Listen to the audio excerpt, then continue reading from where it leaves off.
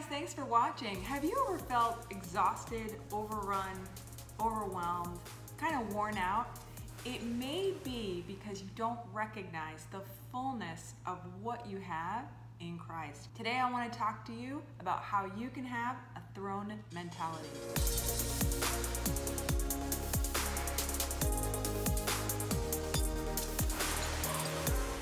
So often we can get caught up in worry and stress and not recognize really what Christ has won for us at the cross.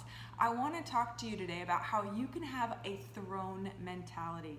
You know, many times we don't realize what Christ did for us on the cross and how it can practically impact our everyday life. I want to let you know that you, if you're a believer in Jesus, are in Christ. Let's just pretend you are this napkin and this is Christ. If you believe in Jesus, you are in Christ. So when Christ was hung on the cross, and it says that the body of sin was dissolved in him, he became sin for you.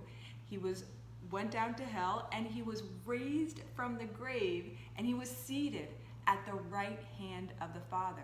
And Ephesians 2:6 says that we are seated with him in heavenly places. That means while our physical body may be down here on earth, spiritually you and I are seated with Christ in heavenly places. And how many of you know it's not an average chair or a mediocre chair or a common chair?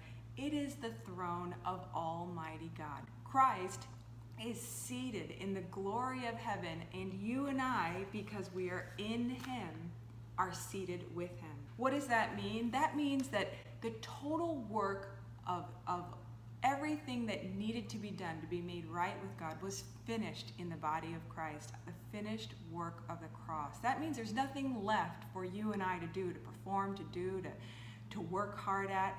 It's all been completed, and now all you need to do is sit down. So often though, when we make mistakes or when we mess up, we don't recognize, and we come off that throne in a sense. And the enemy wants to create this resume of failure, of things that are based off only one incident. My encouragement to you is don't let the enemy take you off of your throne. Refuse to complain about what happened, refuse to dwell on what happened, refuse to mull it over and over in your mind, and sit down in the throne that Christ has bought and won for you at the cross. I think we prefer to moan rather than sit on our throne.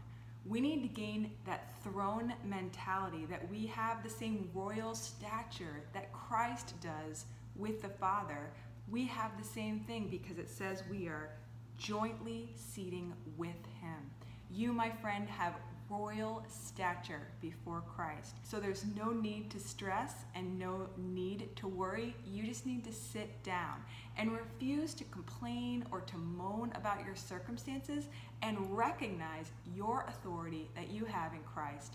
Be seated and gain a throne mentality today. Quick tip for working this out in your everyday life is to ask yourself the question, am I walking around with the royal stature of one who sits on a throne?